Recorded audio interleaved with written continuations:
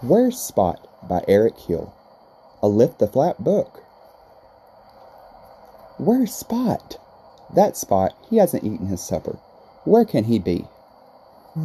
Is he behind the door? No, that's a big grizzly bear.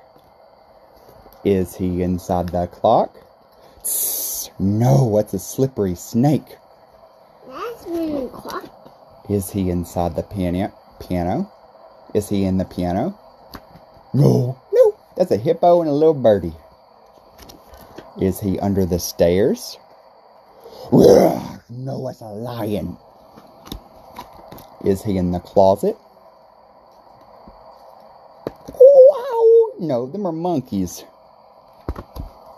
Is he under the bed? Let's look and see. That's not alligator. Nope, that's an alligator.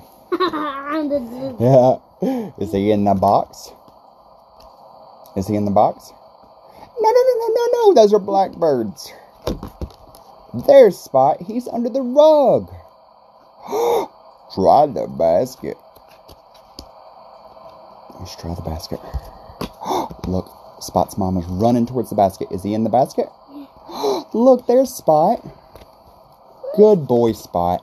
He's eating his supper now. Say goodnight, Spot. Night, Spot. The end.